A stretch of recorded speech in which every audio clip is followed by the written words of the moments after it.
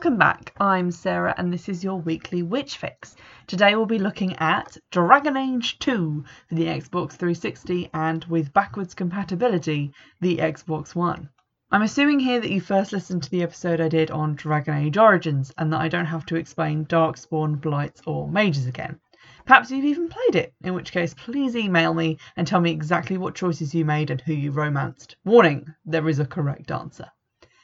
Dragon Age 2 is narrower in scope than the first game, and I could say uncharitably that this is because it was a rushed cash-in sequel, but I'm genuinely afraid that if I do, BioWare will never release Dragon Age 4.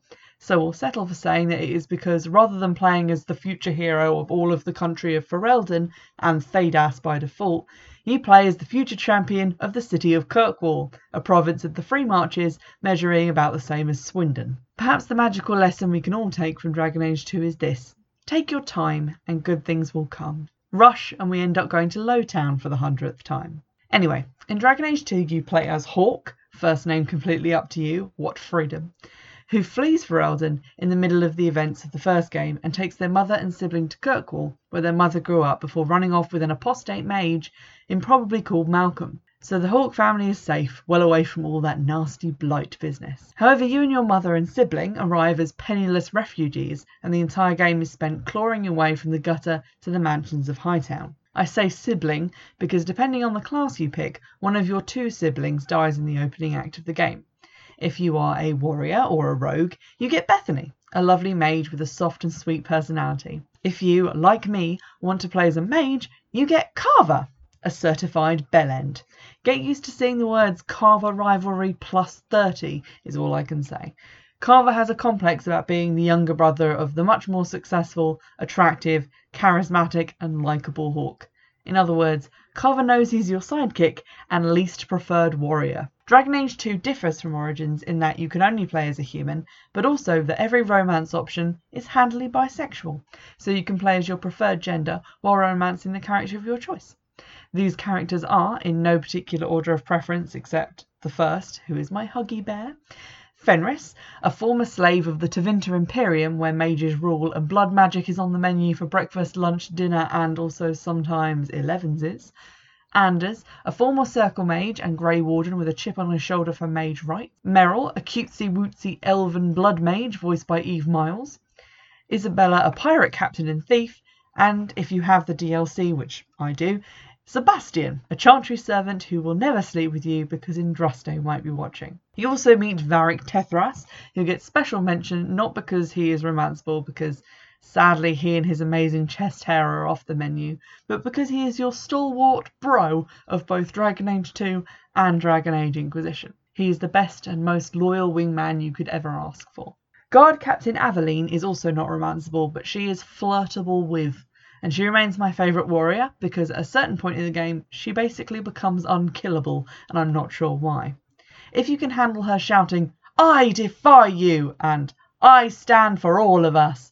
50 times during every single combat skirmish, you'll get through the game with no problems. Also, she does disapprove of law breaking, which is 1/5 of Hawke's personality. While Dragon Age has disadvantages compared to Dragon Age Origins, not being able to dress up your companions in cute outfits, very limited maps and locations, the presence of Carver, it has the massive plus of having better combat, which allows you to whirl your magic stick around, shooting spells more organically in all directions. Your basic attack is also no longer weird, wet-sounding snot bubbles, so hooray for that.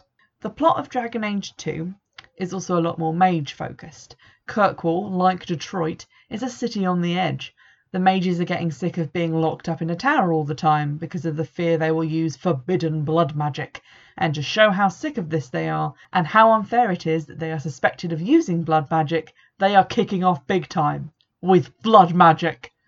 Not doing themselves many favours. Hawke ends up involved in this conflict either by being a mage, having a mage for a sister, having mages for friends, or having mages for a boyfriend or girlfriend, or just generally putting their hawky face in everyone else's business, whether they need someone killed or a bag carried down the street.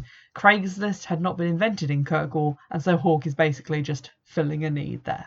It is amusing to play as a mage for Dragon Age 2, because it's a city where mages are arrested left, right and centre, and you're walking around carrying a giant magic stick on your back and engaging in public fights all over the city where you throw fireballs, call down lightning strikes, and, oh yes, perform the ever-popular blood magic. Although, to be honest, it is the worst specialisation in the game. A downside of the game is that Anders, my favourite companion from Dragon Age Awakening, which is a DLC pack for Origins, was funny, sarcastic, and loved cats. What more could a witch want? He's not only voiced by a different person now, but has undergone a bit of a personality shift, becoming more bitter and less charming every time you meet him. In fact, the first time I spoke to him, he expressed a romantic interest, and when rebuffed with a gentle, "Hey, we just met, let's be friends," he disliked me plus 15. How very Fedora of him. Despite Anders' personality shift, I leave you with one of his more inspired quotes. When Andraste wanted to free the slaves, she didn't write a strongly worded letter, she started a war. And a few words from Flemeth, who has her own makeover in Dragon Age 2. We stand upon the precipice of change. The world fears the inevitable plummet into the abyss.